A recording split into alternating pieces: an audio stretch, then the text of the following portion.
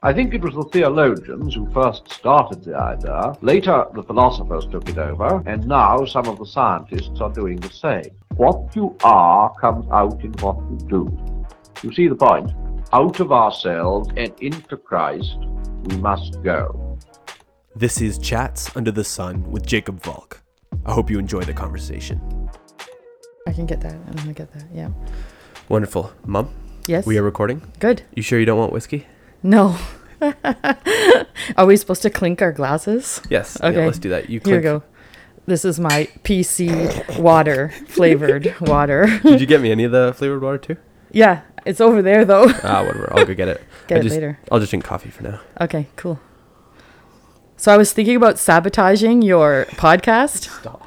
And making it like ask Jacob's mom questions and then pre-asking all sorts of people questions and then just going through the list.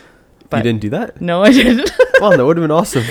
Just great. pre coming up with the answers and have all these questions, but I didn't. That would have been pretty funny. I actually. decided not to. But I did want to say one thing. I remember a number of years ago, you came to me all excited as if you had some great knowledge that you had been reading the readings of Augustine. Do you remember this?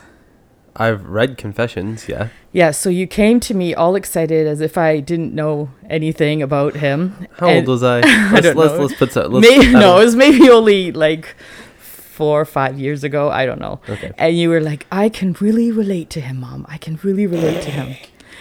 And then I looked at you. Do you remember what I said? I don't know. I looked at you and I smirked and I said, yeah, do you know what his mother's name was? And you said, Monica. And then I said, yeah, do you know what she did a lot of? Pray. Yeah. So, yes, that's what I recall as a funny conversation that would be characteristic of our relationship. That's fair. That's fair. Yeah. I do remember reading Confessions and relating to Augustine a lot. I don't remember why. It was a long time since I've read that book, but it's a good book. Highly recommend it. Yep. Yep. So that was, I just remember that being very funny because you were telling me how much you thought you were like him. And I was thinking I'm a lot like his mom, I guess. Well, he had a happy ending in the end. Yes, he did. So. Yes, very much. Cool. So you have a list, just I do. like Carrie. Yes. A big old list of. So Carrie's podcast just became the number one. Wow. Most listened to. Congratulations, Carrie. I know, it's crazy. So I think that's very funny because she was petrified to do it initially, and so Yeah. that exists now. But you have a whole bunch of really, really awesome topics you want to talk about. Which I hope that I remember because I actually made these notes a number of weeks ago. Okay. So I hope it makes sense. Oh yeah, it'll be great. It'll be fine. Shall we launch into topic numero uno? Sure. I wanted to talk about church libraries. Cool. I've been the church librarian in Vineland in our church for, I'm not even sure, 16 years or something. Mm-hmm. And but mostly my main job is the purchasing of books. And I just wanted to, I guess, encourage everybody that I see the church library as a real ministry. By the way, I'm probably going to mention a lot of books in the course. Good. And they are going to be very different books than what you mentioned, especially with Fred, because I had no idea what you guys were talking about. So if anybody wants to, get a piece of paper ready, because... Yeah. Our library used to be in our old church building at the very dungeon down a whole bunch of steps. And when about 6 years ago or 7 years ago, whenever it was, and we built our building, I was very pleased that our consistory and whoever designed the church saw great value in the church library. And it's now situated right when you walk into the church. Immediately to the left, you can see it, and big glass windows, so you can see all the shelves and all the books. And I think that's a great feature for us, and I would encourage anybody else if you could put it somewhere.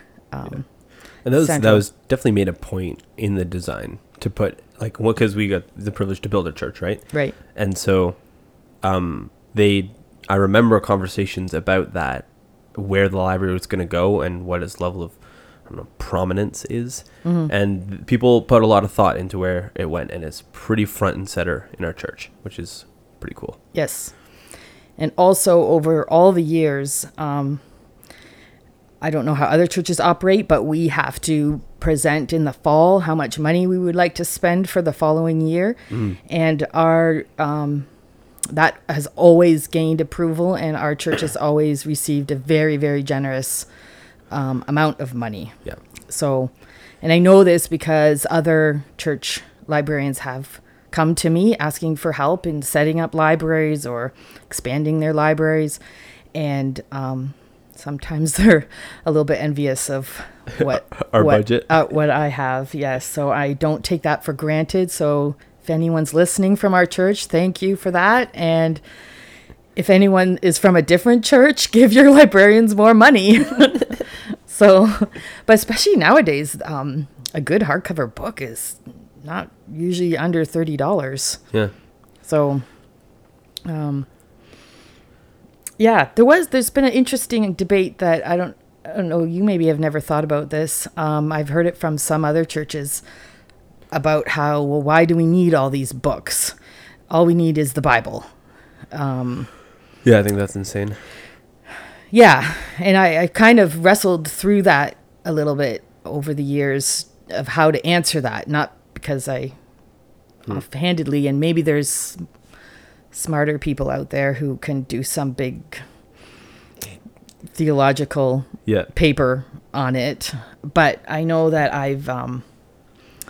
I've seen a gradual progression of people in their reading of books, and they'll often start with fiction, and then they might, as they grow spiritually, they might move to biographies, and then perhaps topical books like on parenting or.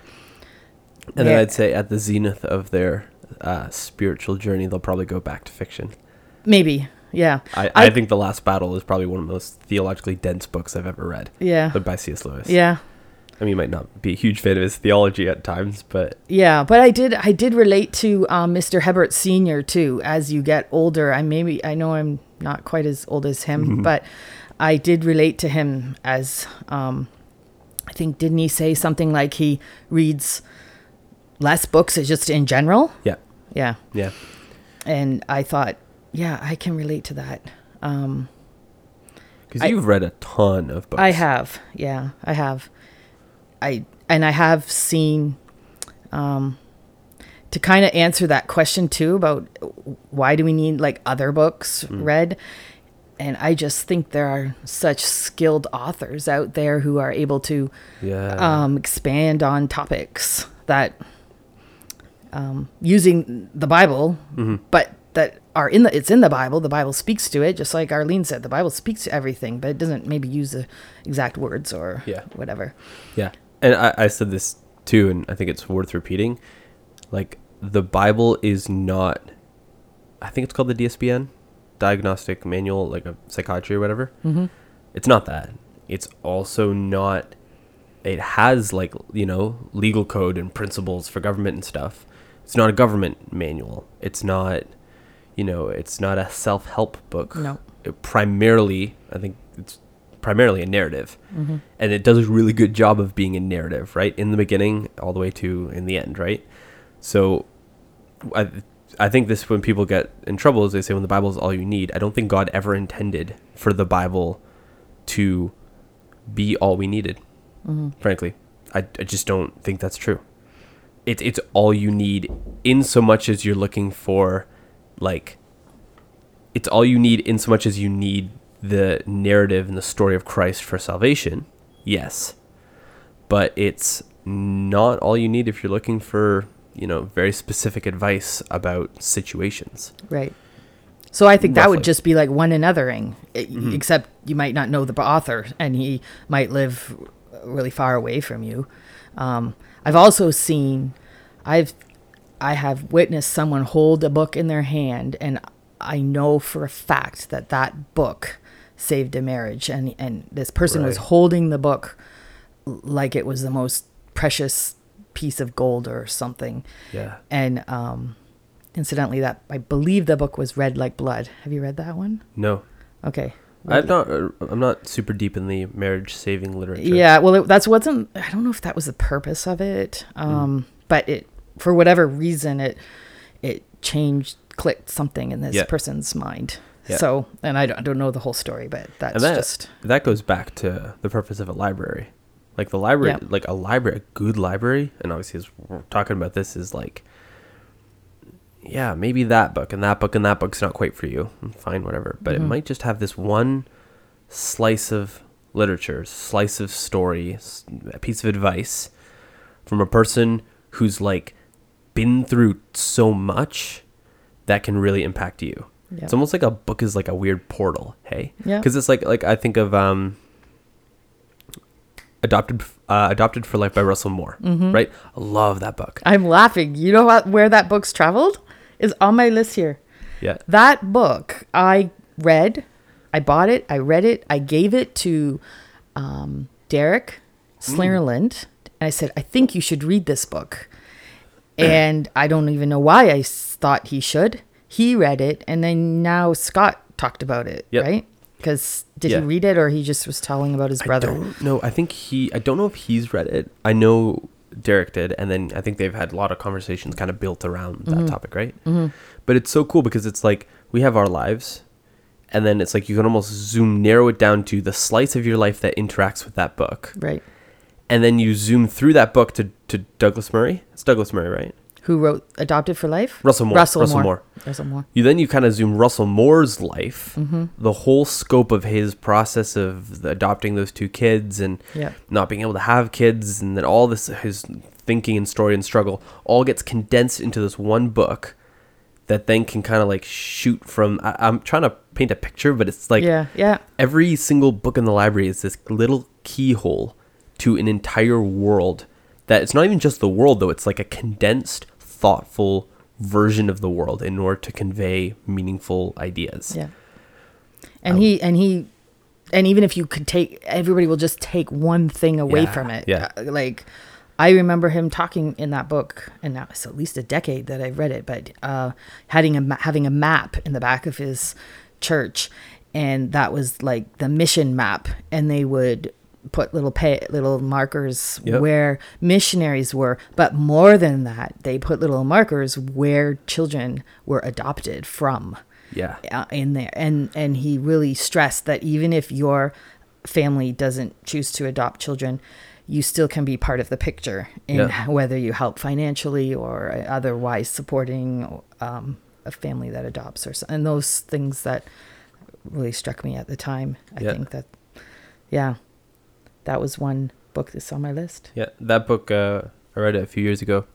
That firmly cemented my conviction to adopt one day, like 100%. So I'm grateful for that book. Yeah, it's well done. I think I read it like right before I read Rosaria Butterfield's book. Okay, yeah. Which is like a nice old 1-2 punch when it comes to radical hospitality. Yes. And, what else did I have in the library? If I could throw out authors, it would be anything by Johnny. Have you read any of Johnny hers? Erickson Tata? Yeah. Yeah, I read her, I think her main book, like her first one. Just about her story. Yeah. Yeah. So if anybody doesn't know, she was in a diving accident when she was 17 years old, and she was paralyzed.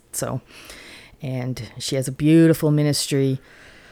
Now she's over 70. She's the same age as we saw her at... Oh, you didn't go to Sing? No.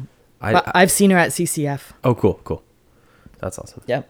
Yeah, her books are so good. Anything by her. A lesser known book she has is called A Place of Healing. It's just about suffering in general. And that would be helpful, I think, for anybody for any reason. Finally Free is one of my top. By Heath Lambert? Yes, I think I've read it twice, and I don't read books twice too often. Yeah, I read that when Jamichael and I were traveling around the States. Yeah, you had asked me for suggestions. Yeah. It was really, really cool because we got the opportunity to listen to audiobooks together. Yeah. And so we could pause it and digest and think through books at the same time. And we both listened to Finally Free. Okay. It's a book on pornography. Yes. And getting out of pornography and really focusing on God's attitude towards people and our attitude towards each other in pornography. It's a really hope-centered book. Yeah. And a really gospel-focused book, Yeah. which I think makes it one of the best. Yeah. And it's applicable to all sorts of. So it's interesting what you say that struck you, because I can still vividly remember his explanation between godly sorrow and worldly sorrow. So he talked about worldly sorrow as, yeah, for whatever you do, I feel sorry that I've hurt the people around me, or caused disruption in life, or broken relationships. And there can be a sorrow about that. But what we want to see is a godly sorrow, that someone has sinned against the creator of the world. And that can be applied to a lot of things. And it's been a good barometer for me in other areas of life, other struggles. Kind of goes along with Ed Welch's Addictions, A Banquet in the Grave.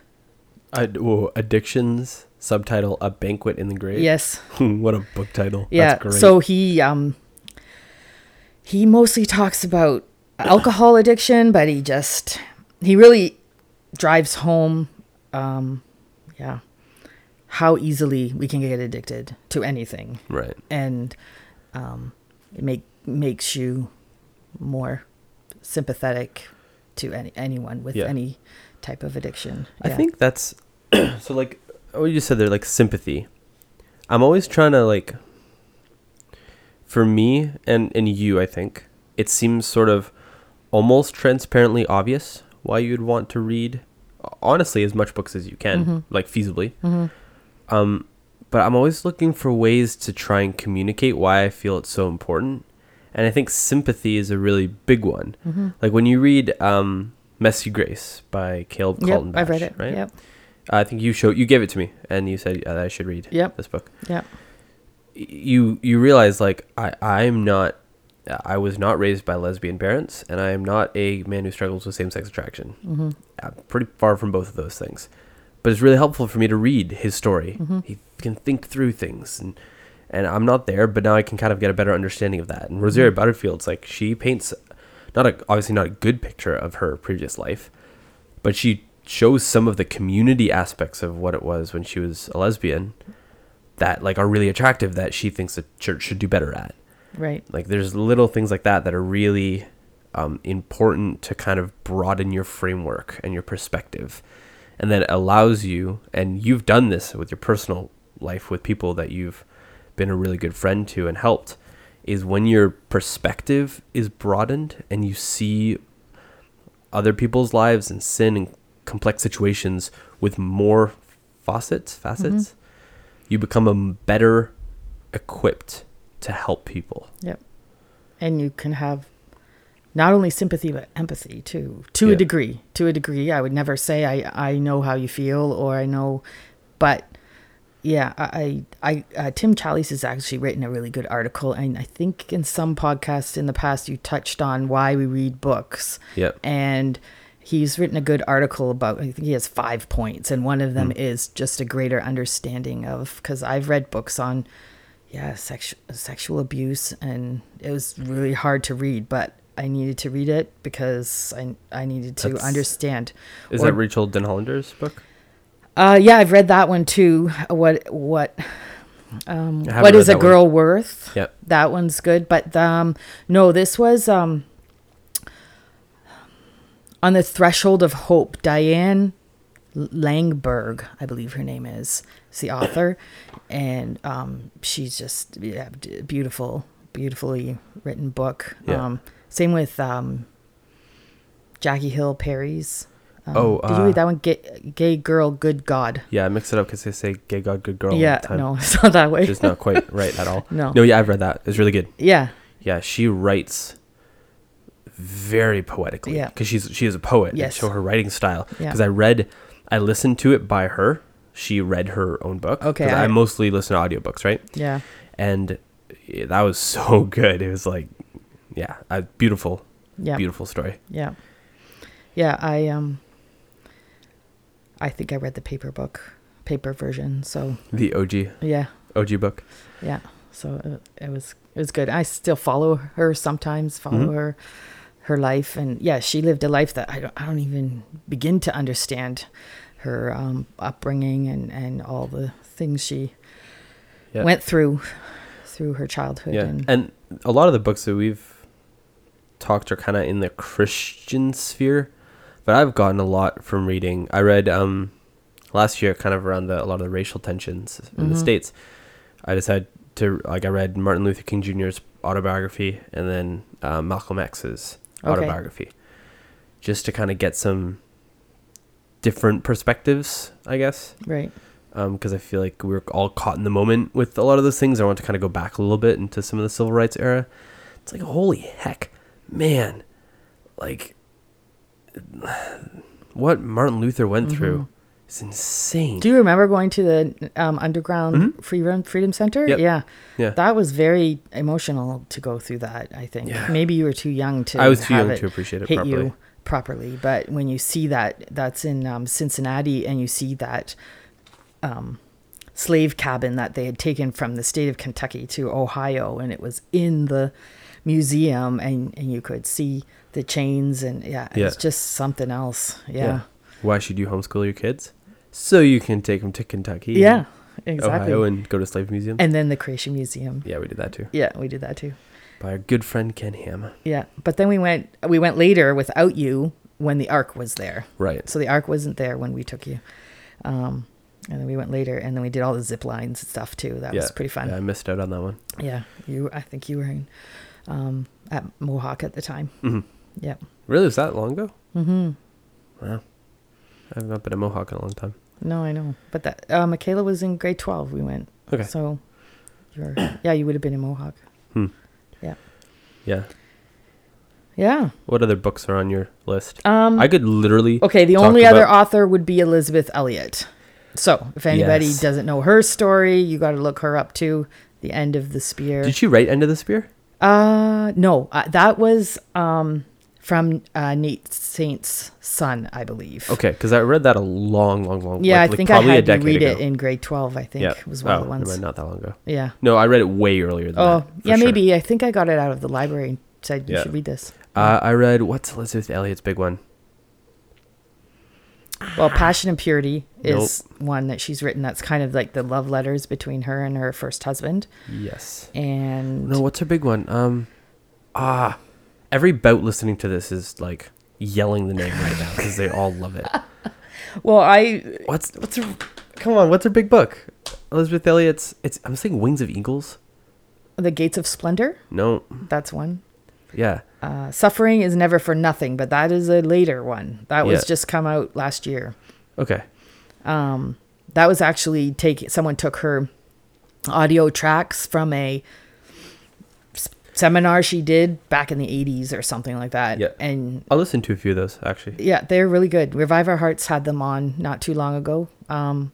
Like her actual recordings, and then someone kind of collated them all and made them into a book, and I really enjoyed that book the last year. Are you looking up? I'm looking over books. Okay, Through the Gates of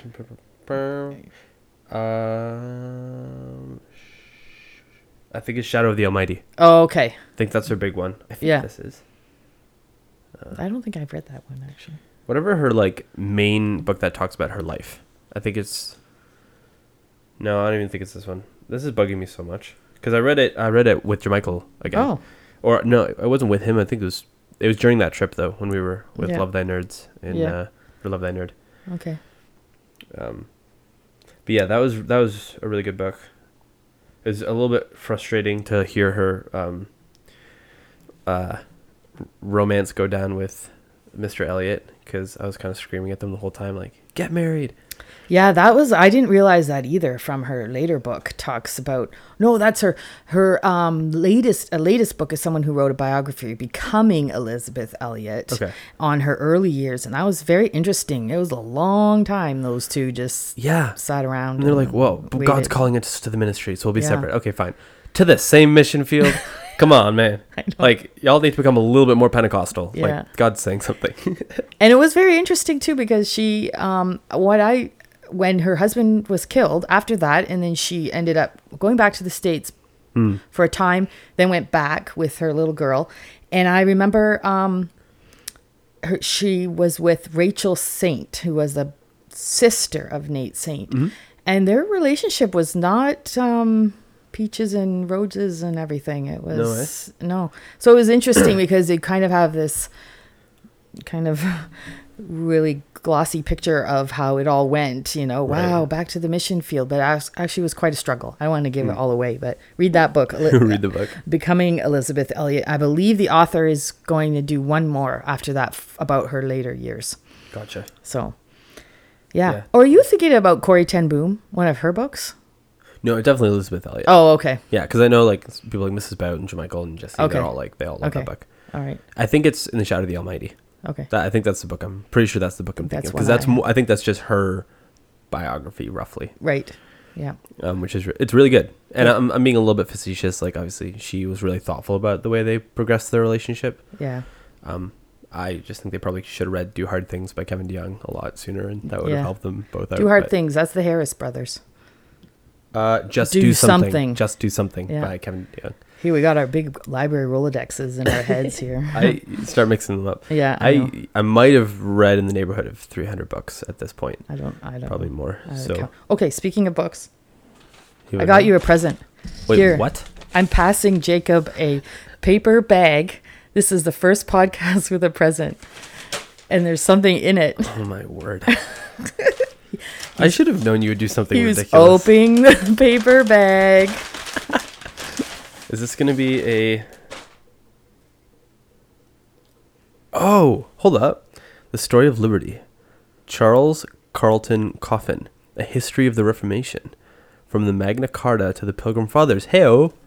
Did you hear me talk about wanting to read A History of the Reformation somewhere? Yeah.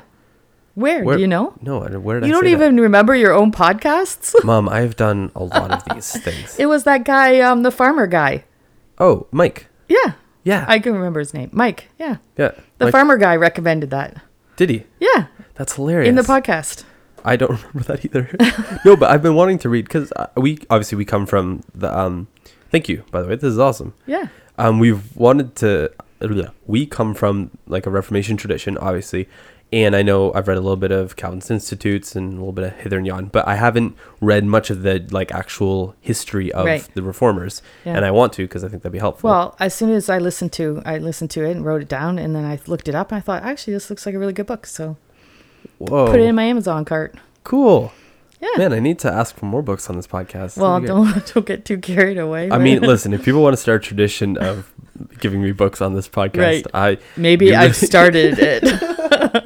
This is great.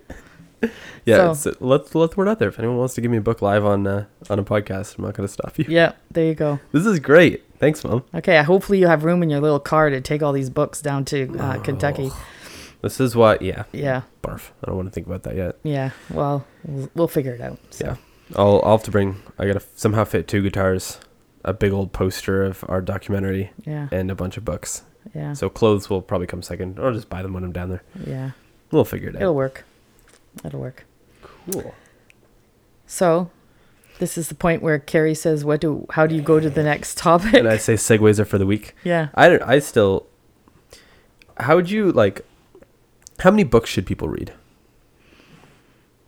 I'm sort of half joking with this question, but I don't know, because everybody retains books differently. And you and I are very similar in that I think we do retain a fair amount because some of the things are a long time ago that I read them. Yeah. But it's only like one concept maybe or one thought. But yeah.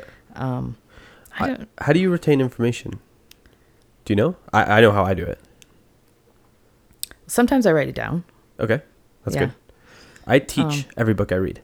Yeah. I often pause a book and I'll go, okay, and I'll literally throw myself mentally either in a imaginary conversation or in a lecture hall and be like, and make up some relevant point that comes from this book, right? As if like I need to communicate this to people. And then for me, I kind of have a big storehouse of knowledge or things that I think are important. And then when I can attach a book onto a wing of that as further evidence for things that I think are important, then it helps me kind of retain that information. That sounds really vague, but if it's like, if I say, older men encouraging younger men, older women encouraging younger women. That's a really important biblical concept. I have finally free tucked in the back of my brain as some relevant stuff that he says in that book about that subject. You know what I mean? Yeah. That's probably similar. I apply it to situations that I know, Yeah. or talk to actual people Yeah. about it.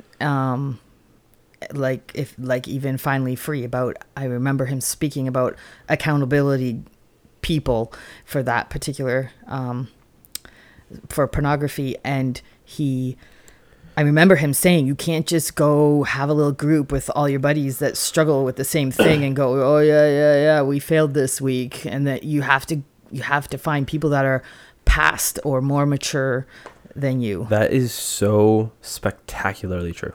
Yeah. And it's been borne out in accountability groups that I've been in or involved in the past. Right. Of people. That's so important. Yeah, and it can't. I think he said it can't or shouldn't be someone closely related to you. It should be someone a little more removed from the situation. Yeah. I believe that. Don't quote me on that. Yeah, But I think he said something like that. I think he was definitely talking in kind of spouse Yeah, situations. for sure. For Your sure. wife That's what I'm thinking. or husband shouldn't be your accountability partner. Right. Should be slightly removed, and there's good reasons for that. Right. Again, Finally Free is a really good book to read, and it's short. It's really easy. Tim Challies' book is also really good. It's really short. Sexual Detox. Yeah. Okay, I haven't read that one, but Yeah. I know it. Yeah, it's I think Finally Free is marginally better, but Sexual Detox, I literally sat down and read the entire thing in 35 minutes. Yeah, I think it's from Cruciform Press. So Cruciform Press has a whole list of that's what they meant to do, little topical short. I think their goal was under 100-page books on different topics, and that's in that series. Yeah. And they're all different authors. Yeah. So this is something I want to say. You, right probably around when we had the talk, it was 11 or so, on sex. You were really quickly followed that up with talking about pornography. I think so. Roughly. Yes. Yeah. And it was, I don't even remember, it was way too long ago. This is well over a decade ago. So I don't remember exactly how you broached that or what terminology you used, or really, I don't know if you remember better than I do, but you just made it really clear that this was a thing. It's bad. Don't watch it. And you always said, feel free to come talk to me with anything you see or anything you are curious about. I'm always here to talk to you. And that was big because I'm insidiously curious. And I mean, what I did basically after getting the talk was go to the library and read 3 books on the subject. I know that. Because I want all the information possible on any subject ever. Yeah. But you telling me, really being open about what this is, that pornography exists, it's dangerous. I didn't even understand. I remember asking you, why do people even look at pornography? I just couldn't. This was before even I understood the mechanics really. I couldn't understand it, and you said, no, people get enjoyment from that, and it's just dangerous. Yeah. That I credit your approach to the subject of pornography singly the reason why I never got hooked into pornography, like most of my friends did. Well, that was simply just a tool used by God then, because it's all acting. It's all acting, because nothing fun about talking about that. You just pretend it's normal. Yeah. And you're talking about, the geckos in your tank beside you, and you just sit there and pretend it's all normal. I do remember saying something to you something about along the lines of, I'm fighting for your marriage. And you looked at me like I was bonkers. Yes. And because you really had no way of understanding that. But I said, you just have to believe me, because you don't get it right now. You just have to believe me. Which I imagine saying that you came with a lot of trepidation, because I was not exactly in a position at 12 years old to really be inclined to believe you on anything. No, that's true. And that's where you go back to like Monica, and you keep praying that God uses that, because that's all you can, because it really is that. And I'm not saying, I have had my own struggles with lust 110% and stuff I had to fight, and addictions to fight in that area, but man, I am so grateful I never got hooked on pornography proper, because it's much easier for me to kick some bad habits because it was never like there's a rewiring when it's done at that level of sensuality that is a much more difficult thing to kick. And I have friends now who got hooked into pornography, who I'm an accountability partner for, who have spent decades in it and are now fighting to get out of it. And it's brutal. It's wired deep, and you can do it. It happens. Like you can get out of it, but it takes time and it's work. Yeah. And it's work. It's a different kind of thing. It's not, it's always a sin problem. And Owen made a good point. It's at the bottom. It's a sin problem, but there's so much of just the pure addiction level to it. Yeah. And like, don't forget, I think it shows too that it's based on, if I could encourage any parents, it's based on relationships. And that's something that I for sure didn't do perfectly, but I know I either read that or someone told me. Nothing I say came out of my own head. It's just been like all put in my head, and I filed it all. That's why you read books. Right. Because no one's smart enough to go through this life by your own stupid... For example, you don't just put Covenant Eyes on all your computers and then never address the topic for 5 years and hope everybody just, that does its job. Because as much as I've tried and as much as I've tried to stay ahead of like the computer side of it and been on the phone with Covenant Eyes for hours and hours and hours sometimes to make sure I'm doing things right or setting things up or understanding things, it still needs to be based on relationship that you have with your children, that this is discussions that you have. Totally. Because I would make it my active goal to hack Covenant Eyes when possible. Right. Not to do anything just because I hated Covenant Eyes so much back then. To be fair, it was back in the day, Covenant Eyes was a bit more of a clunky software. Yes. So it would get in the way. They've done some amazing stuff. Their screen accountability now is their screen accountability is way different, like flawless. It's amazing. Yeah. But back then it was a really clunky firewall. It would mess up so many of the things I was trying to do. I couldn't, I'd be researching my geckos, and if the word sex popped up, it'd be like block the whole page and be like, ugh. I know. So I tried to defeat Covenant Eyes. I tried to get around it in any way I possibly could. Yeah. Not for nefarious reasons, because I was just a little punk kid. Right. But yeah, it's the relational aspect of you saying that pornography is dangerous. Trust me on this. That was like, okay, fair enough. Yeah. And that made me just stop. And it, not but that other like parents, anything, it's whether God uses, right? And right. I'm not trying to say, I think it's just recognizing that I think the more frustrating thing for me is people who just think, well, not my kids, or I've got this software, whatever you use, and then nothing, that's all I need. And I think by going to seminars, different seminars, like I went to, Josh Gilman actually spoke on it once years ago. Josh Gilman? Josh. Is or that Daniel? Daniel? No, it wasn't Daniel. One with a beard. One of those brothers. That was a Josh. Might be. I don't know. There's a lot of Gilmans. Yeah. I just stayed at Gilman's house. I know. That's what made me think about it. But just making it a topic and saying, look, we're all fallen. We need to talk about this and not stick our heads in the sand. I guess that's all I'm trying to say, because it doesn't mean our house is free, as you've already set free from everything and any temptation or sin. It's just recognizing that we aren't perfect and admitting that we aren't perfect. Yep. Does that make sense? Mm-hmm. Yeah. Yeah. Definitely. I mean, yeah, you can't give this particular topic too much attention as a parent. No. Because it's everywhere. No. And I remember when I found out that I was having son number 6, not that this is only a male problem, but that felt overwhelming to me, because I'm like, another one that I may have to guide that way, right? Or it just felt, maybe it was just pregnancy hormones, I don't know, but like I was excited to have another boy, don't get me wrong, but it was the magnitude of the responsibility, I think. Right. Of course, girls are the equal, you have equal responsibility to parent them, but I think it was just in that realm, and I don't know why that hit me at a particular moment or something, but yeah. But God, again, in his wisdom, that's how he put our family together. Yep. And he'll give you what you need then. So, And there's also the weird, bizarre side effect of pornography is prevalent everywhere. Okay. Pornography visually is a tendency for male problem. It's biology. Not that 50 Shades of Grey is pornography as far as I'm concerned. But either way, so let's say that. So our community, the community I know well, our Reformed church community in the area, struggles with pornography just like every other segment of the population.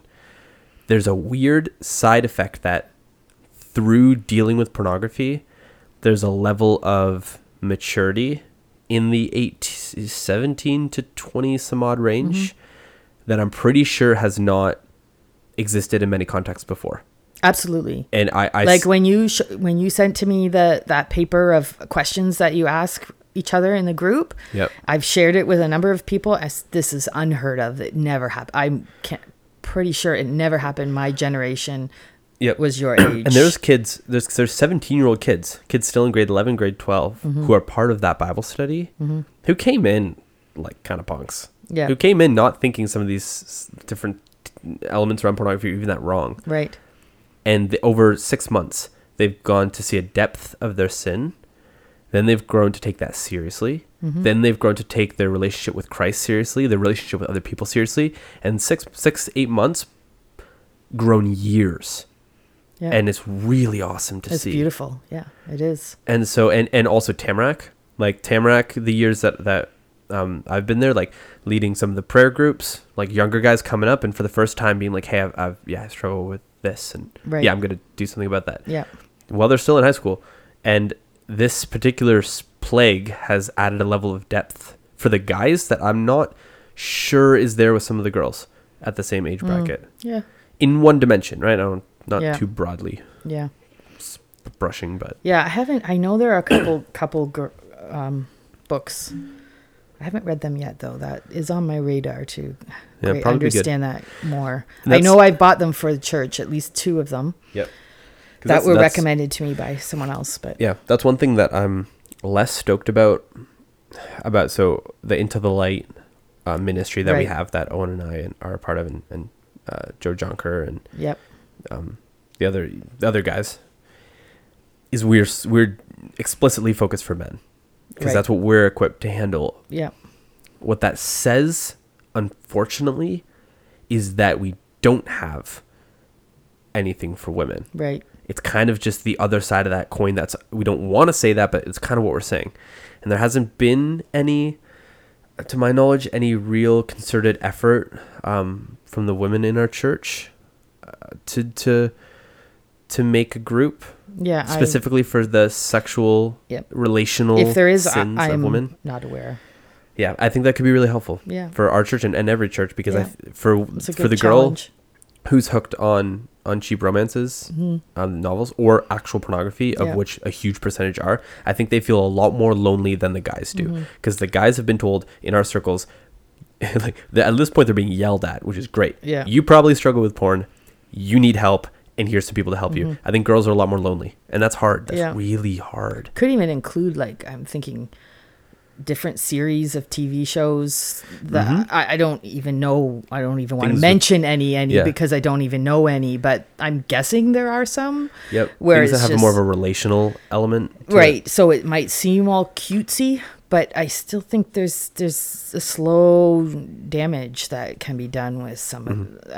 Like I said, I don't even know, but I'm just sure they're out there. And I'm not the person to have those long, complex discussions with girls about how much No. fantasizing about relationships, whatever You that looks probably like. shouldn't. No, definitely No. not.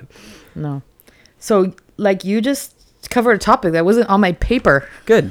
We're only 43 minutes into this one. We Are got you time. kidding? Wow. Yeah. Okay, well that does go into I did want to talk about just community in general. Okay. And so you have mentioned it. And I actually have 3 points that I Man. have sort of Mom, you're a woman. You're not allowed to be preaching reformed sermons. I was going to go to seminary actually. I was thinking about it to Really? take Wait, whoa, no. Yeah. Whoa. What? Really? when I was at Dordt College for teaching, I kind of had a fleeting thought of going for 2 years to Westminster in California for Oh. Really? Just for like a theology degree, 2 years or something. Oh, that would have been cool. Anyways, I end up in New Zealand. So, yeah, and but that was a beautiful thing because I entered the picture. Because that's of right, you did. But one you have touched on, my first thought was the be intentional, and so that's what you were talking about with your group that you were part of, and two other ones which I'm going to talk a little bit more about, looking for, and none of them. I'm not making any of this up again out of my own head. This is all sort of putting 15 books all together or whatever, and I've often thought about it, is looking for memorials, which sounds weird. It's like looking for those times where you'll see what I mean. Looking for those moments where you know God is working, and there might be specific things which I'll talk about. And also Nancy Guthrie's another author, and I know you've studied some of her books. She's written a lot of books on sorrow and grief because she lost 2 children to a genetic disorder. I didn't know that. Yeah. And she's written books about that. And she wrote a really good one, something about things you shouldn't say, or something about to grieving. The title is eluding me now, but there's a fairly recent book. And she wrote the book called Home, which is on heaven, on our home. And she talks about how God made us to desire more. And so we're always looking for more, but the more really is that we should be with him. And that was broken. Right. So she has a chapter called Thin Places, which sounds really kind of airy fairy, but she talks about how there are certain times on earth where we kind of get a little glimpse of what that community might be like. And they could be things like, well, for sure, the sacraments, worshiping, choirs, some of your even groups, or praying with a friend, or it just, maybe I'll go backwards and I'll start, because it started when I, after Dort went to New Zealand when I was 21, and went to teach there at a small Christian school where I met your dad. But I had to be very intentional when I was there. Because I went there, I literally had never been on a plane. I didn't have a passport. So that was the first time I went anywhere on a plane. And so I had to be very intentional about consciously choosing to love the other people there, and not sort of pining for my friends and family at home. And this might be something you have to even think about when you go to school in August. You do have to it was a choice. It was to kind of let yourself love whatever community you land in. And that was really good for me. Not that it was a weird feeling though, to be somewhere where nobody knew your grandmother, nobody knew your aunt. Like, you can go anywhere and probably on this continent, and eventually you do a bit of bingo and you've connected to someone. And when we went to Florida, we stayed with a guy when we put our van in his backyard, and we were chatting with him. He's like, "Oh yeah, I know some people in Canada. You ever heard of Hamilton?" I'm like, "Yes, as a matter of fact, I have." Yeah. "Oh yeah, we went to this Canadian Reformed church. I know." I'm like, "Yeah, I know like every person of the 6 you've mentioned." "Okay, cool. Yeah, nice." Yeah. So yeah, you can find it. And in New Zealand, there wasn't that connection, but there was a familiarity because after the war in the 50s, immigrants from Holland chose between Canada, New Zealand, Australia. Some went to South Africa. So everybody there, like with gray hair, basically could speak. Right. And in particular, Dutch. They went to the like Niagara, Golden Horseshoe area, and Grand Rapids, Michigan, right? Correct. Those are the two places in Michigan might have been a little earlier though. Immigrants might have been before, a bit earlier.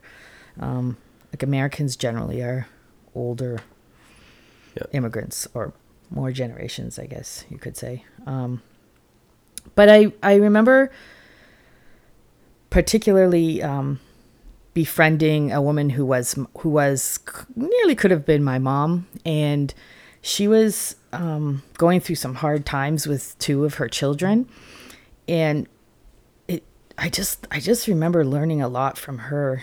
One of her boys was even in jail, and she had to go to a court proceeding. I don't remember what it was for. And I remember feeling so overwhelmed. Here I was, I just had two little kids, and I thought, what do I have to... So this is later. You've been in New Yeah, Zealand. I've been in New Zealand. So then I met your dad, of course. I got married, Right. and then we went to live there. So Right. yeah, you were a toddler. Yeah. And I think your sister was, maybe she wasn't even there. I can't remember. But they were friends from the start. And I remember thinking, oh, I just gotta, I think I just have to show up. Like, I don't know what I have to offer here. Her children are way older than mine, and I'm just trying to get a good night's sleep. That's all I was trying to do. And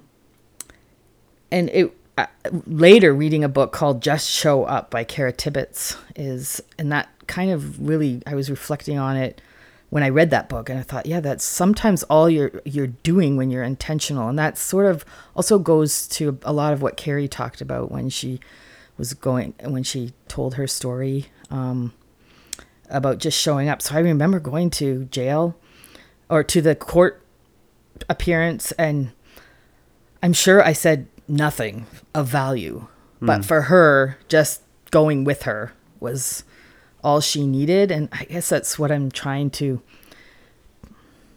that's just what I feel really convicted about is the being intentional, and oftentimes it's not having the right words, because we sometimes can be scared of that, and that might inhibit us from helping. So don't let thinking or musing on the best way to be a community and hospitable get in the way of actually doing it. Yeah. Yeah. And doing things that are a bit scary, because I actually also went to visit this son in jail, and I took you. I don't know if I've ever told you that. I took you with me. This explains a lot. No, you would have been too old to remember. You maybe 2 or something. Right. But you were kind of the cute little brother of this family. They all thought you were the greatest thing. So I thought maybe bringing you and showing up with you to this young man might see that there's something, that he could have something different. Right. And so I went through the whole, I remember going through the one door of a jail door, and then you have to go in the center area and where there's another door, and then they open the second door. And I don't know, I think I had to check my purse. Maybe I couldn't even take my purse, but I took you.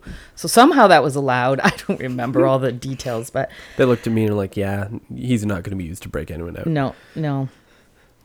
But it's all that moving towards, right? And being intentional and just moving towards. And I remember the mom called me once, and she was, for whatever reason, she was upset at that moment. Can you pray with me?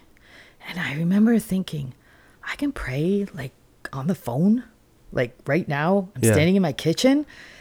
I've never done this before. This is strange. But I think that's that gap, right? Where you're well, of course, you're taught that all your life. You can pray to God anytime, anywhere. But for some reason, sometimes we've relegated it to just certain times or certain situations. Yeah. And I remember, so I did, and it felt a little awkward, a little bit strange. This was new to me, but she taught me a lot. She taught me a lot, even just not because she intentionally was talking to me or teaching me things, but because I did try to be a friend to her and intentional. And I guess that's sort of what I was thinking about, how that community helps you then to see how God works, because you miss that then if you're not part of a community. Yeah. Yeah. That's just like Bible studies are a component of that, for sure. Going to a Bible study and oh, that's interesting, because I haven't quite thought that exact way, but 100% is true. Bible study is not just march over. So it looks like Judges says this. Agreed. That is truth. March out, right? It's a community thing. And in cracking open God's word or a good book, you're going to talk about yourself and each other. And it's going to build relationships. And I think maybe that's an undersold or under talked about value of a Bible study, is it's just as much about building a community around the Bible as it is pulling stuff out of the Bible. Yeah. That's certainly been true for the Bible studies I've been a part of. Because it's very hard, I think, to develop those relationships when there is some type of crisis. If they're not already there and solidified in things, like it's a real ebb and flow, right? Like you've supported someone and then they support you, and you've gone through Bibles, even that Bible study, that book I mentioned, Home. We did that Bible study. The book was picked. And shortly thereafter, a very well-loved woman from our church was diagnosed with cancer, Jenny Meyer. Yeah. And so this was chosen as a women's Bible study book before we knew she was sick. And that was a summer Bible study. And she came to that Bible study. And it was just amazing. So we're studying, but we could see her tent pegs lifting. It was really hard because she had family in this Bible study and everybody loved her. But we could almost see it as she's studying this book. And that was even the thin place, right? Like that place where we were like, we're meant for more. We're meant for more. And we're living in between the, what is it again? The not yet and the already not the yet. Already and the not yet. That's it. So, and if you're not, you won't get those moments if you're not creating that community. Yeah. Does that make sense? And maybe it takes a lot of messy, forced, annoying moments before you get those. You don't just get to join a Bible study and then, the Holy Spirit descends and community is built. Oh, Yep. it takes maybe a whole bunch of boring conversations about trucks before you get to the point where it's like, so how you? Yeah, but how you that's doing, being man? intentional, right? Yeah. That's being intentional. And you develop those, because I was even thinking about the aspect of practical help. I don't know if I read it again or something, but I've learned it. Instead of just saying, hey, if you need some help, let me know. It's just, you can't say that to someone who is suffering or going through a deep trial or whatever it might be. But if you have that relationship already with this person, and this has been done to me, you can more say, I am going to bring you a meal next week. What day works for you? Yeah. So it's a real different question, right? And that's been done to me and been gifted to me, and I've hopefully been gracious and allowed someone to bless me when they've said, you know what, you're having a hard week. I'm bringing you a meal. What day? So I still got a choice. I still got to, look at my calendar or whatever, but I really didn't have a choice. This person was going to do this. Yeah. That kind of speaks a little bit to things that Carrie talked about, which I think helped her in her journey and with the miscarriages. And I know I've also had miscarriages, and we sort of have this underground support club, right? I have this poem that I typed out that I got from a book 15 years ago. And okay, Carrie, so-and-so needs the poem. Okay. So I print it on a nice card or whatever, and you just slip it in her box. They don't even always know who it's from. Right. And I think that's being community, and that it's beautiful, because then you see God work. You see God and you see that you're pointed. Everyone's being pointed to Christ through whatever they're going through. Yeah. And that's what we should be doing.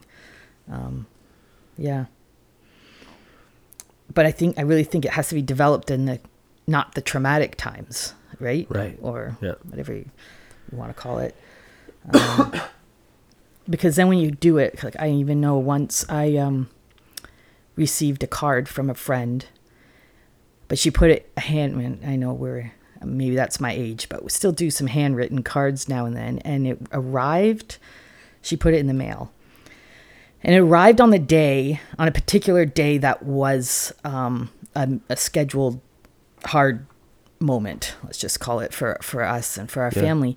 And it arrived on that day, and to me it was just like, okay, thank you, Lord, right? Just this little card that arrived on this day, and this person was not aware of any of things that were happening. She had just written this card, I'm praying for you, da da da da da, and it arrived on that day. And I think that's a memorial. That's God. That's sort of something you have to look at and say, okay, God planned that, right? God orchestrated that. And it's beautiful. But if you're not in that community of pointing to Christ, you won't see that. You'll just be like, oh, nice card. That's nice. But if you're more aware, then you're going, wow, it arrived on this day, right? Canada Post. I don't know how long it was going through the mail system when she put it. She didn't know anything about the dates around that time. So, yeah. I've even had, I was even thinking about just, then you also have a wisdom of knowing with friends how to present God's word to people. So if they're going through something, it's not always just necessarily Romans 8, all things work, like that might not actually be what they need to hear at certain times. And when you're aware of that, you learn that when you're in a community. I've even read, probably in a book somewhere, sometimes people can't even do like big, long Bible studies. All they can do is just have half a verse that they write on a card and they carry around it with them all day. And I'm like, so I've said that to other people. I've said, look, don't worry about reading your Bible for half an hour or even 5 minutes. Like maybe what you're going through, all you can do is have that one verse that you write it on a card and you just pull it out of your pocket all day long, or you set it on your windowsill in the kitchen or something like that. And it's huge about knowing people, right? Because I know for someone like Jamichael, I'm not just going to come to him and be like, Jeremiah 29 says, I know the plans I have for you, says the Lord. Because him and I will probably break down laughing, because there's a whole history behind that verse for us, ripped out of context, and it's kind of an inside joke in sort of people who study these things, right? But for someone else, that would be extremely, maybe just that little snippet would be extremely helpful for them, right? And you know what, the at least in this instance, the context can sit aside for a while if it's genuinely being helpful for someone. Absolutely, but you need to know that person from the Bible studies, or from the time when they were in a hard place, or you were in a hard place and they ministered to you, right? It's that kind of ebb and flow, and sometimes those are those thin places that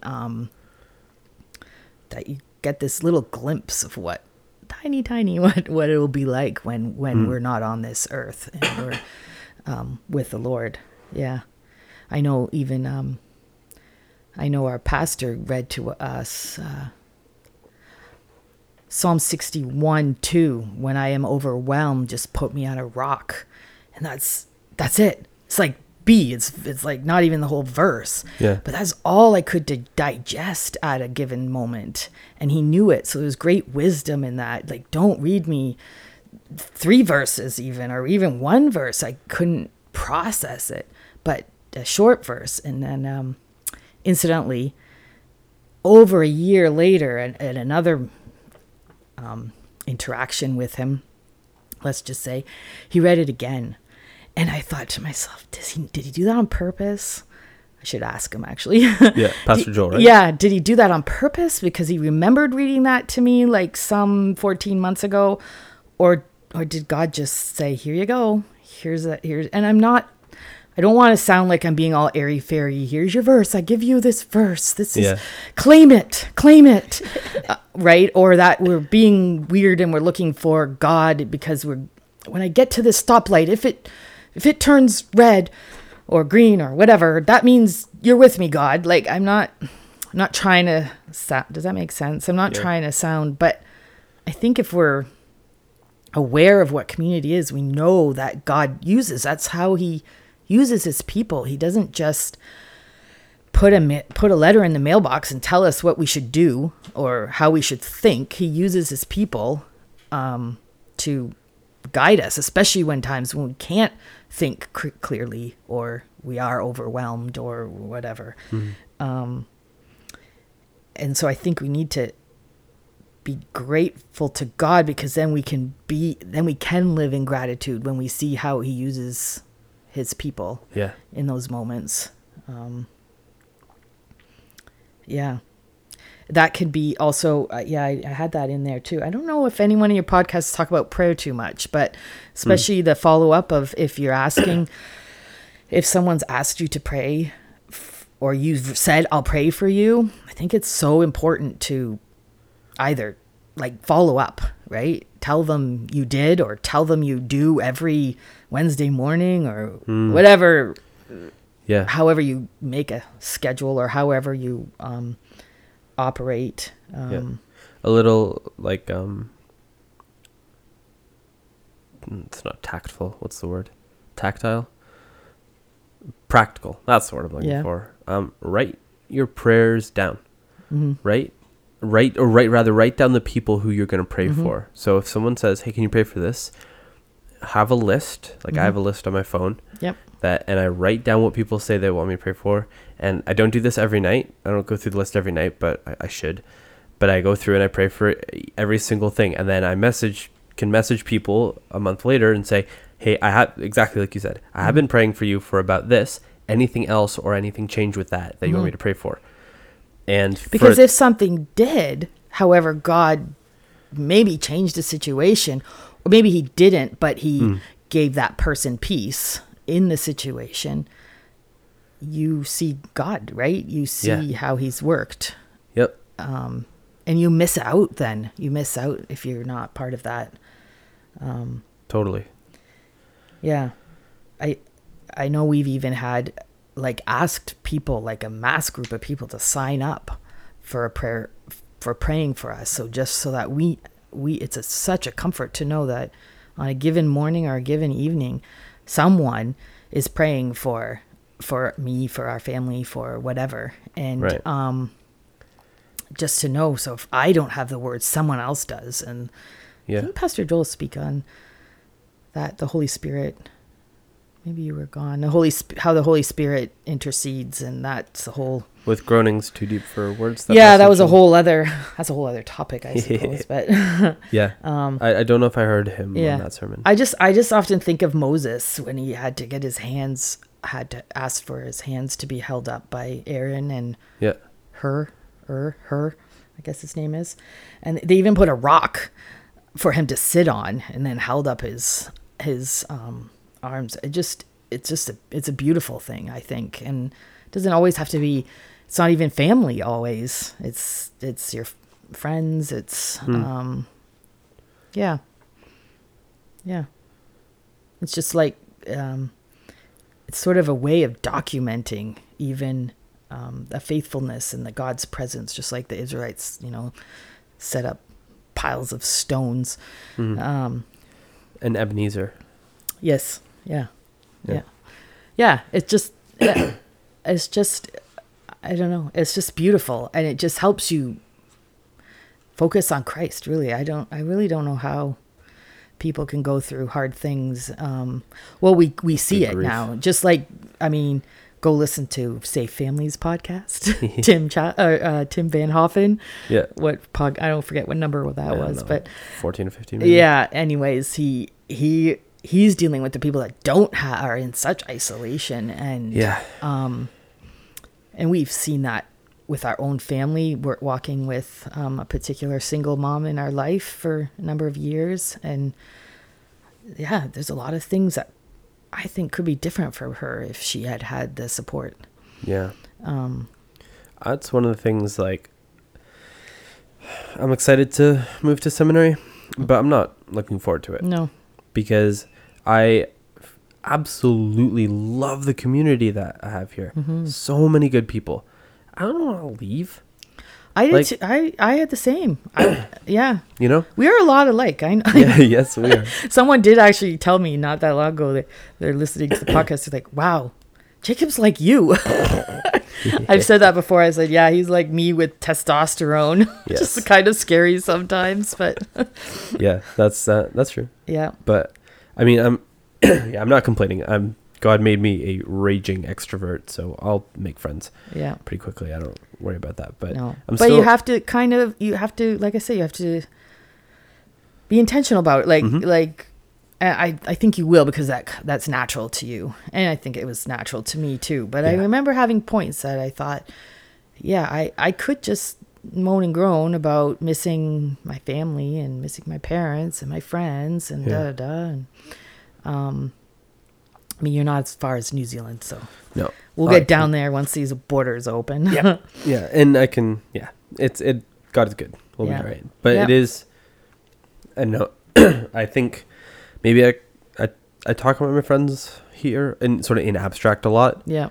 Because it's this community, and the biggest part of it is like, yeah, my friends are fun and we have good times, and Michael and I will kill each other laughing sometimes, or Jesse or Fred or Ben, or pick your guy. Right. But the bigger thing is all of those guys I mentioned, include Owen, like all of them, right? They've also been with me during times where I felt like driving my car into a tree.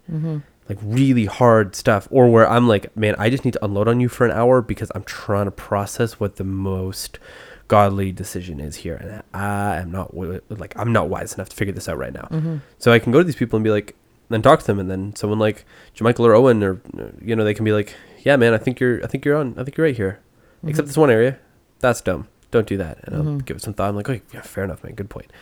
Or whatever it is, right? So having these people when life's hard, and surrounding yourself with good community and people who will just listen or give good advice. Like for me, it's, I'm not so much just need someone to listen. I'm also just I like processing with people and thinking and critiquing and debating. So do I. Yeah. So I don't just need an ear. I also like feedback and spitfiring back and forth. You want someone to flick the blinder. Yeah, and exactly. just say, okay, wait a minute, you're not seeing whatever. Yeah. But having good people around you is just huge. And you can even get to the point where you know someone so well that you even without knowing the details, you can support them. And I know I have had that before. I have been years ago, I've been in church and I seen a good friend and I thought something's happened. Right. And I don't even know what, because I don't. And I knew it because I've had that face myself, kind of a carpet ripped out from under you time in your life. And I was able to support her. She shared some details along the way, but I still to this day don't even really know the extent of anything. But I was still able to support her. And I think that's beautiful. That's still being intentional. It's still seeing God and having that connection, and then you're grateful to God, right, for how you can be used. Yeah. And in turn, that person could support as well. Yeah. Right? So, yeah. I don't know. That kind of just like a lot of your other guests sort of touched on different things. Arlene did, Dave did. That's why I thought I better get on here. Otherwise everyone's going to say everything. Oh, you've said lots of great new stuff. I don't know if it's new. I'm not sure if it's new, but really to be intentional, I think, because when you are, then you will be able to see God at work. I don't know that you can to that extent if you're not invested in people's lives. And then you're able to thank him for those moments where Nancy Guthrie's thin places, right? Those times when you're like, okay, I'm not suggesting it's anything like heaven, but it's little glimpses of living in that harmony, right? Yeah. Well, sort of on all the different people side of things, I've had some very varied people on here, right? And a lot of the people who are wiser and smarter than me by a good margin, present company included, have been circling back and touching on those things, right? And so it's like, well, you know, heyo, if maybe all these different people keep circling back on community, supporting each other through tough times. Hey, Jacob, maybe you should even give that more thought. And hey, listener, maybe you should chew on this too. Absolutely. I mean, if Mom and Dave Beldman and Arlene Veenstra and Carrie. and Owen Owen did, yeah. right, and Tim and let's keep Ben, going, yeah, right? yeah. If all these people who have circled the sun a few times, if all of us are, and I'm throwing myself in that list, I stand behind this idea of community a ton. If this is something that's been really important and relevant to all of our lives, it's probably important and relevant. Well, it goes back to how God created us, right? Yeah. It wasn't good to be alone. And then the Bible talks all over the place too about separating yourself as not being wise, as not being healthy, right? Yeah. Separating yourself from those that point you to Christ, right? And you know you're in good company when it's always pointing you to Christ, but with that wisdom, right? Because you can't always just say, well, God is in control, which is true, but there's always a right time. And sometimes It's like if you're currently wet road on the link, and your car's spinning out, and you're in that brief moment when you're at 90 degrees to the road and you're going far too fast. Yeah. I don't turn over and go, well, God is in control. It's not that's not true. No. It's just maybe grab the wheel and spin, bro. Yeah. Like there's a time and a place for Right. these different things. But reflecting later, you can, right? Yes, And that's yes. what godly friends will say, okay, and it's, yes, that's bridging that gap, right? Between what we know in our heads and what God says in the Bible, and saying, look at how God's working in your life, or how he's giving you peace about a situation, or you see it all the time, tragic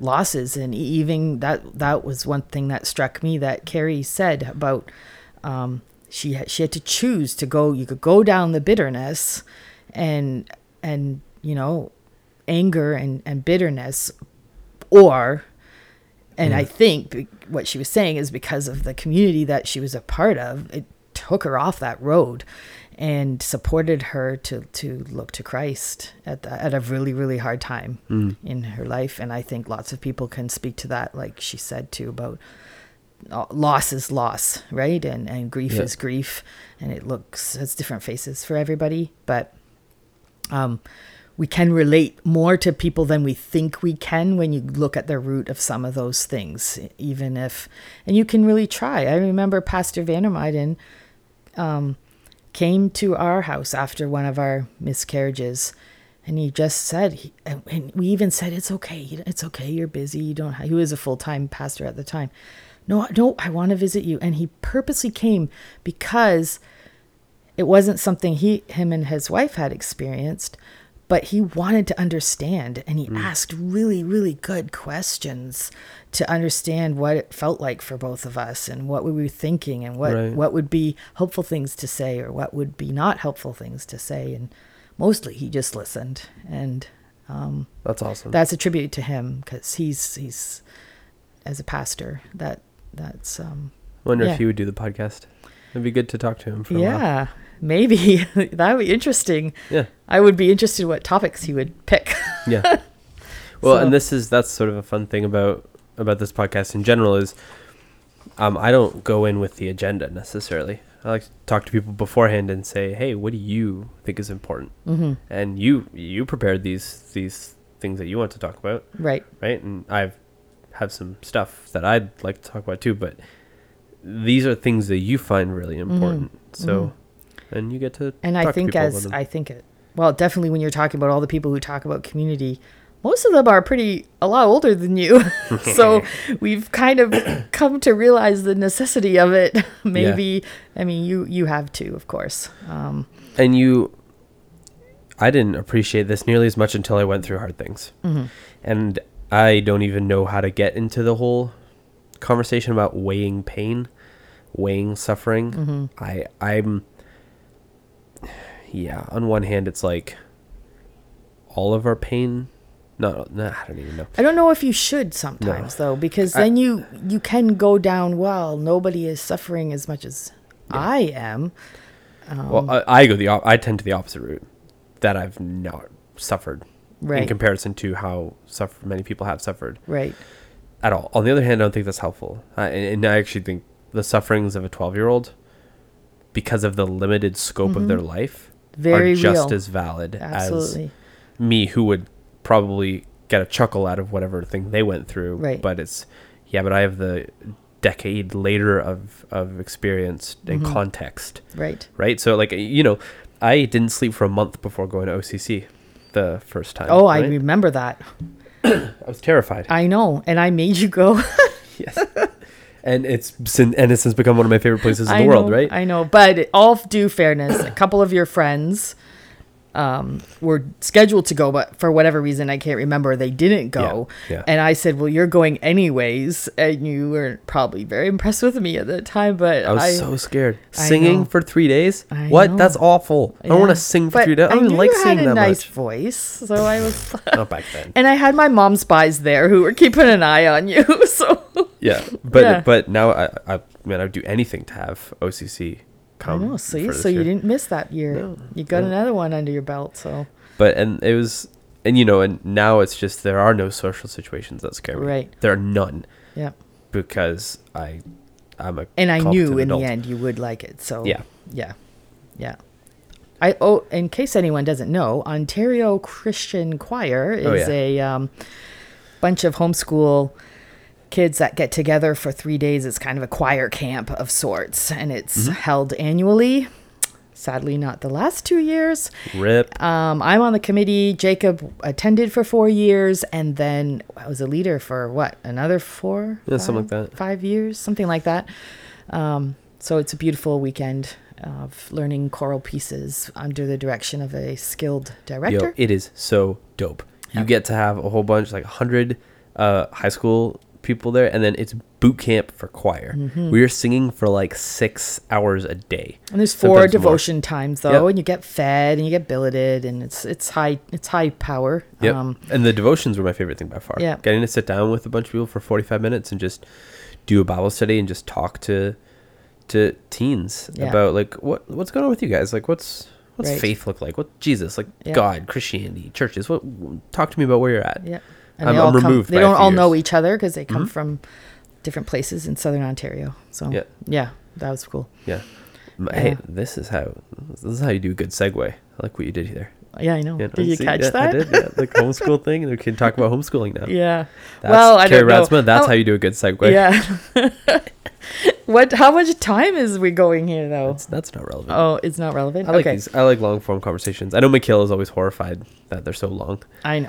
and Some of them were long. I think Elise was like, "They're so long. How do you listen to them all?" Yeah. I am all caught up. I have listened Oh, to them really? all. Yes, I have. Ooh. Yeah. Which one's your least favorite? You already know. I told you.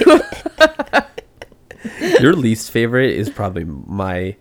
No, I mean Carrie Ratzman's is my favorite because I love yeah, Carrie. And me too. it's I love great. Carrie too. But one of my sort of personal favorites is the one that I don't think people appreciate as much. Right. Mostly because I just think the stuff that I think it's Fred's podcast, right? Yeah. The stuff that I think Fred and I talked about is so important. It's just so difficult to communicate properly because neither of us are nearly as smart as we'd like to be.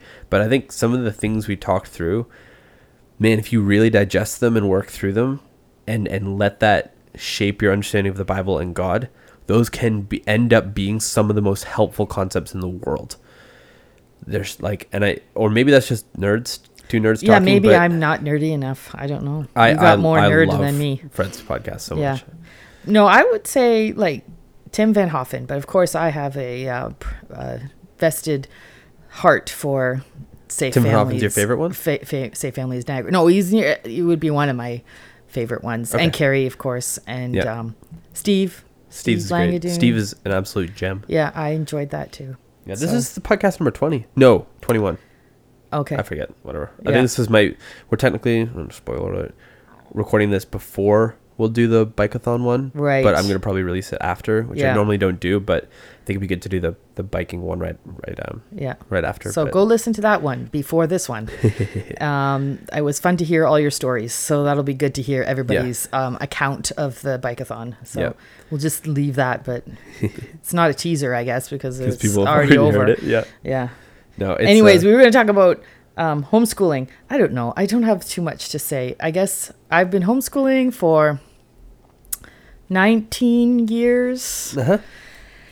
Part of the local homeschool group of a number of women. Actually, the group's grown to like 60 families. It's quite 19 something. years is a long time. I know. So when we moved here, we lived in New Zealand. Jacob and his 3 younger siblings were born in New Zealand. And then we moved back to Canada in 2002.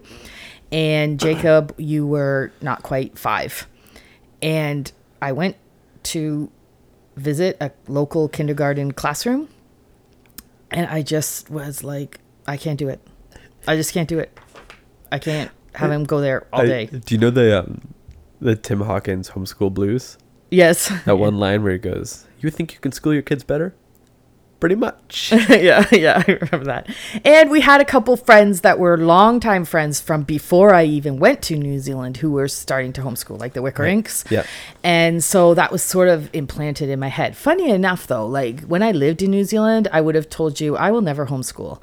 But that's because I was a teacher at a small Christian school and they needed everybody they could get. Right. So in this community, I don't believe that to be true. I think we can work quite amiably together and do our thing. But I guess it's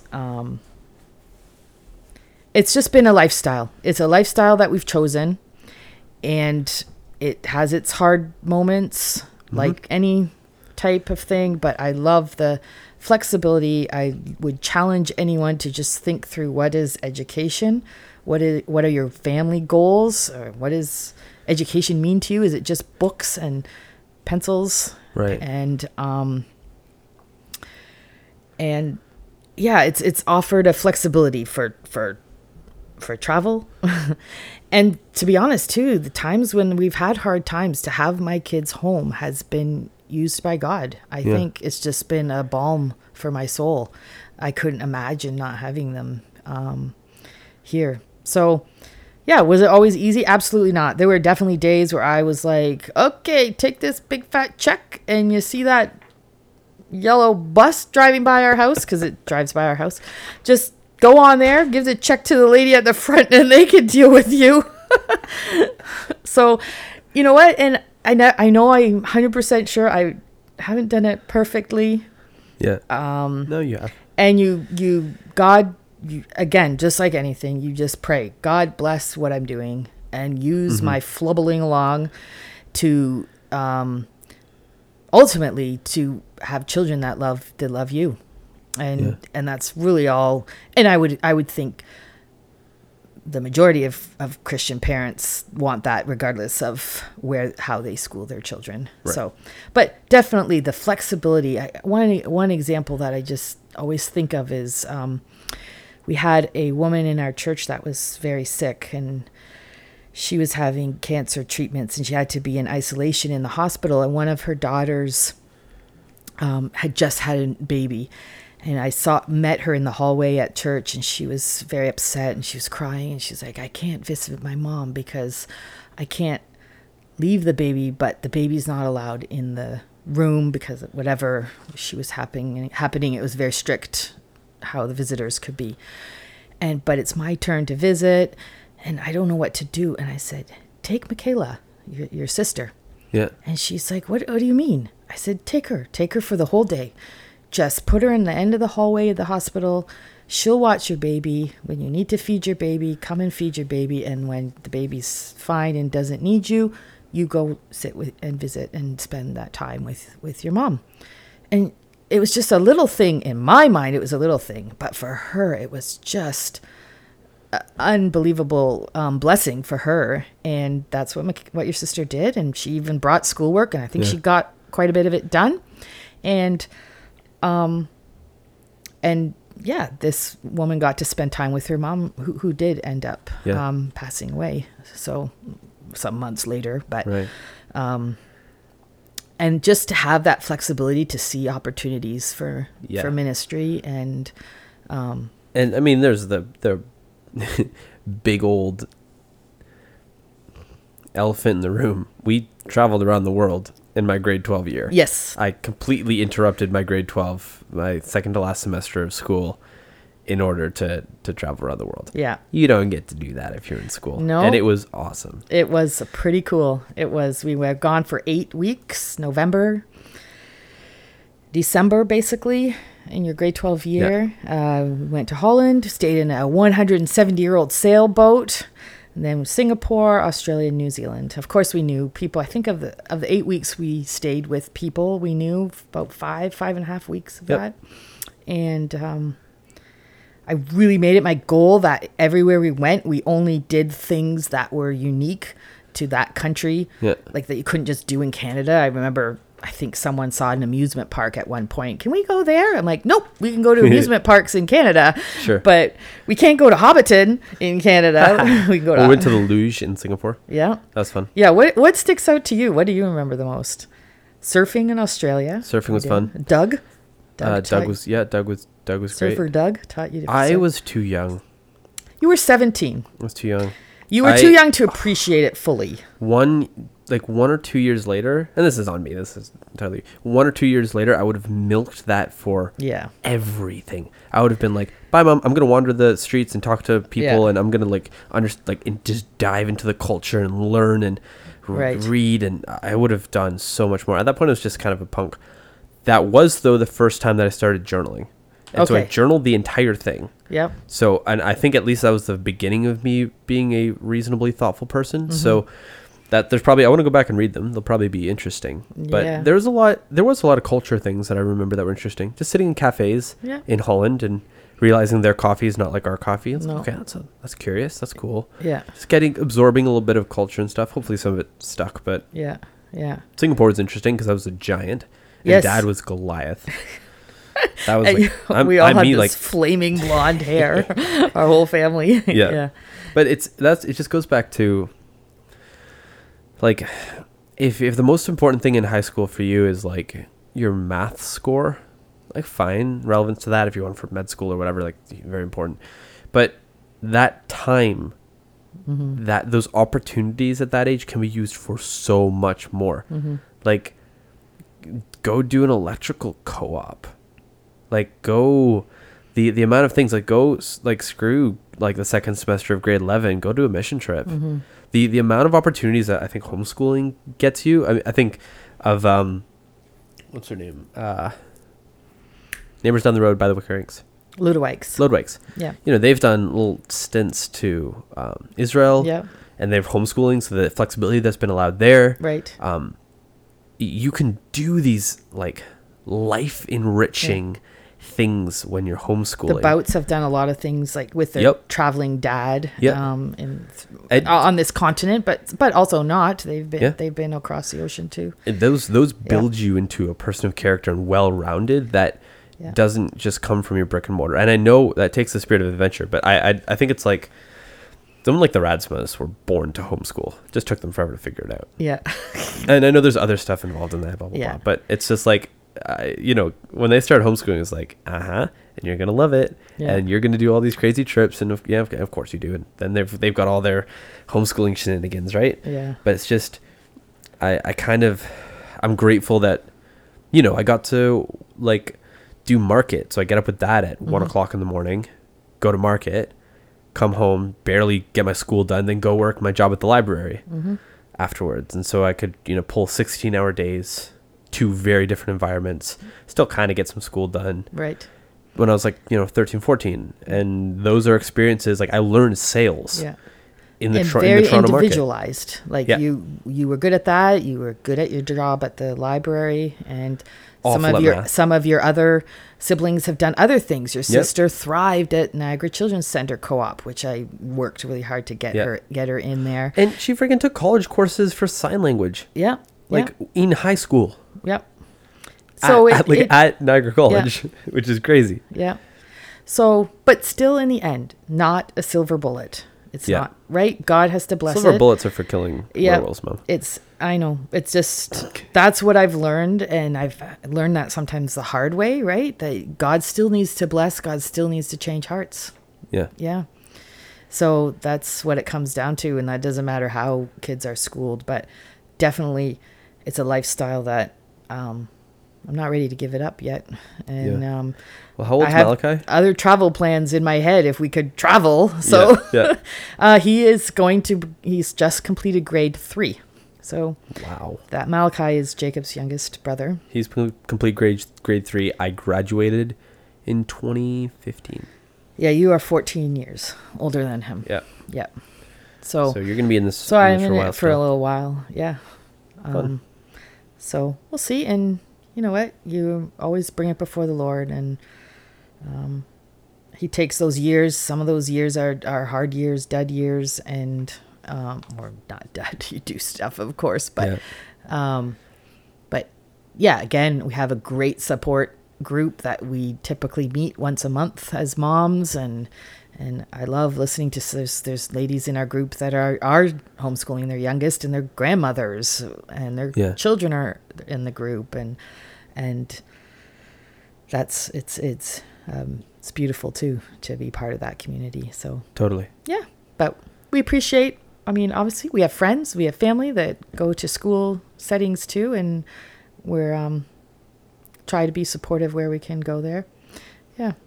Incidentally, like the one man from our church who's a principal at a school has actually been one of a few people that have asked me very good questions about, how's my year going and things like that. Yeah. Very intentional. I've always appreciated that. Yep. He is a gem of a person. Yeah. Yeah. So it's not like we've had lots of conversations, but the times we have, I've always appreciated that. So nice. Yeah. Am I like going overtime or what? Mom, there is no overtime. Oh. This is podcast. How long do you think this is going for? I have no idea. It's an hour and 36 minutes. Oh, that's kind of what I thought it would reasonable. be about that. You feel like ending this year? Or I do you think have any so. Closing remarks? No, this was nice. Nice. I will miss chatting with you. So it's kind of nice to have it all documented. Jacob has been home a lot. You've been home a lot more from because of schooling, having to be at home. Yeah.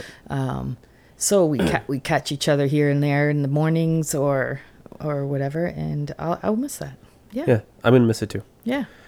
I definitely go to you with all my big problems. 100%, mostly relationship based, because that's the biggest area of drama in any person my age's life. Right. Yeah. And I need plenty of advice when it comes to those issues. Well, you have a good support of friends, and I'm always glad you've included me. And just point to Christ, right? And that's all that can be done. And he'll take care of it. Yep. Yeah. Well, Mom, I love you to bits. I love you too. I'm glad we could do this podcast. Thanks. Thank you for listening to this podcast's conversation. I really appreciate it. If you enjoyed it, consider subscribing and sharing and all that jazz. It's immensely helpful. I'm all about having meaningful, interesting conversations. So if you know of someone I should talk to, hit me up on Instagram @It'sTheVolk. Have a good one, guys.